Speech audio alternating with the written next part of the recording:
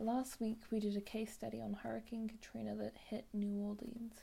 Since the city is below sea level, it's at risk of a storm surge because the water would rise over the levees.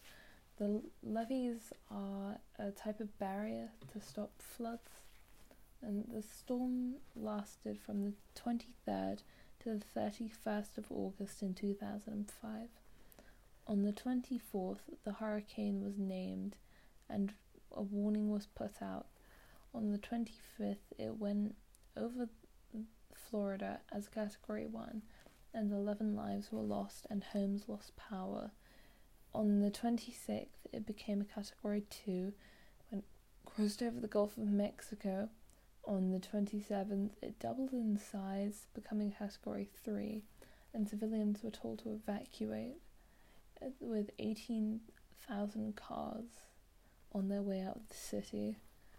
On the 28th, it peaked in strength, becoming a Category 5, and the people of Louisiana were told to evacuate, or if they couldn't leave the city, to go to the nearby community centre, but most people stayed at home and barricaded their houses or shops.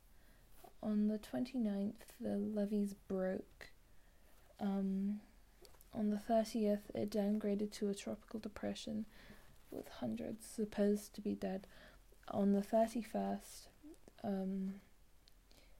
chaos and looting occurred, and police stepped in and stopped rescuing to combat this.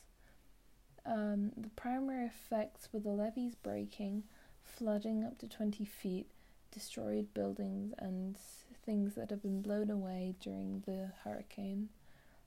Secondary effects were looting, no electricity, people stranded on their houses, and a shortage of food and water. Since this event, the US have paid for first-class protection against flooding. New Orleans wants to make a sediment diversion. Because of this, saltwater fishes will either leave or die from the area, and whilst it wouldn't cost much and it would develop ecosystems, it's very difficult to create naturally strong areas.